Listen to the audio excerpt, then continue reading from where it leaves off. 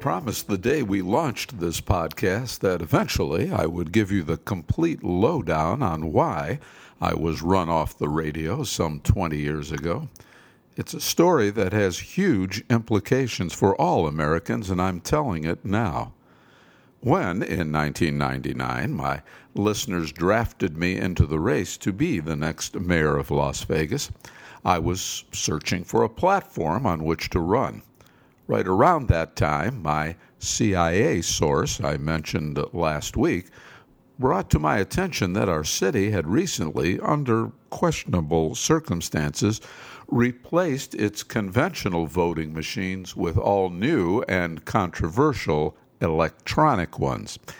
Controversial because they could not be verified, no paper trail, and worse yet, as computers were, of course, vulnerable to hacking. I was given an actual demonstration of just how easily and remotely this could be done.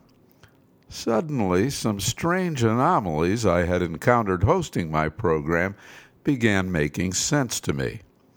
I had interviewed sponsors of bond issues and candidates for office who, all polling, had them winning handily, say by a margin of 2-1, yet they'd wind up losing 2-1. These electronic machines and their vast potential for fraud became my cause célèbre. I hoped, as possibly the mayor of a major city, I could bring national attention to this problem before these machines became entrenched across the country, which, of course, unfortunately, now they have. When I publicly announced my intention to make this the linchpin of my campaign, almost overnight, I became, to the powerful who pull the strings, a persona non grata. I was getting anonymous phone calls telling me I'd be ruined and run out of town. In one instance, even a death threat. Within 2 weeks, all of my sponsors, who had been with me for years, pulled out of the program. I later learned they were similarly threatened. As fast as I could sign up new ones, they too would mysteriously and abruptly drop out.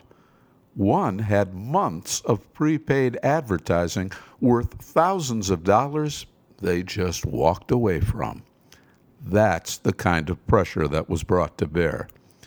Without sponsors, the show could not continue, and I came to realize just how deep and dark this conspiracy to steal elections was.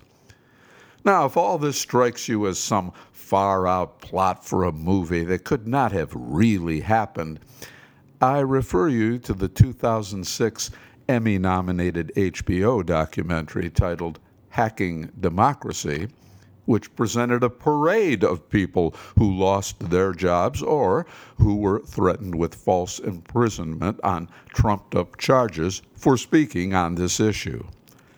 One night I was listening to a talk radio program. The guest was an authority on terrorism. He was asked what, in his expert opinion, posed the single greatest threat to our American way of life.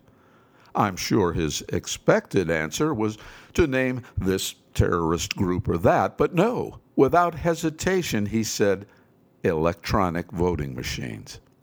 I couldn't agree more. After hearing this, would you agree? Please email your thoughts to Frank at perfectlyfrankpodcast.com. If they are read on our weekend feedback editions, you'll be eligible for our Email of the Month prize. Until tomorrow.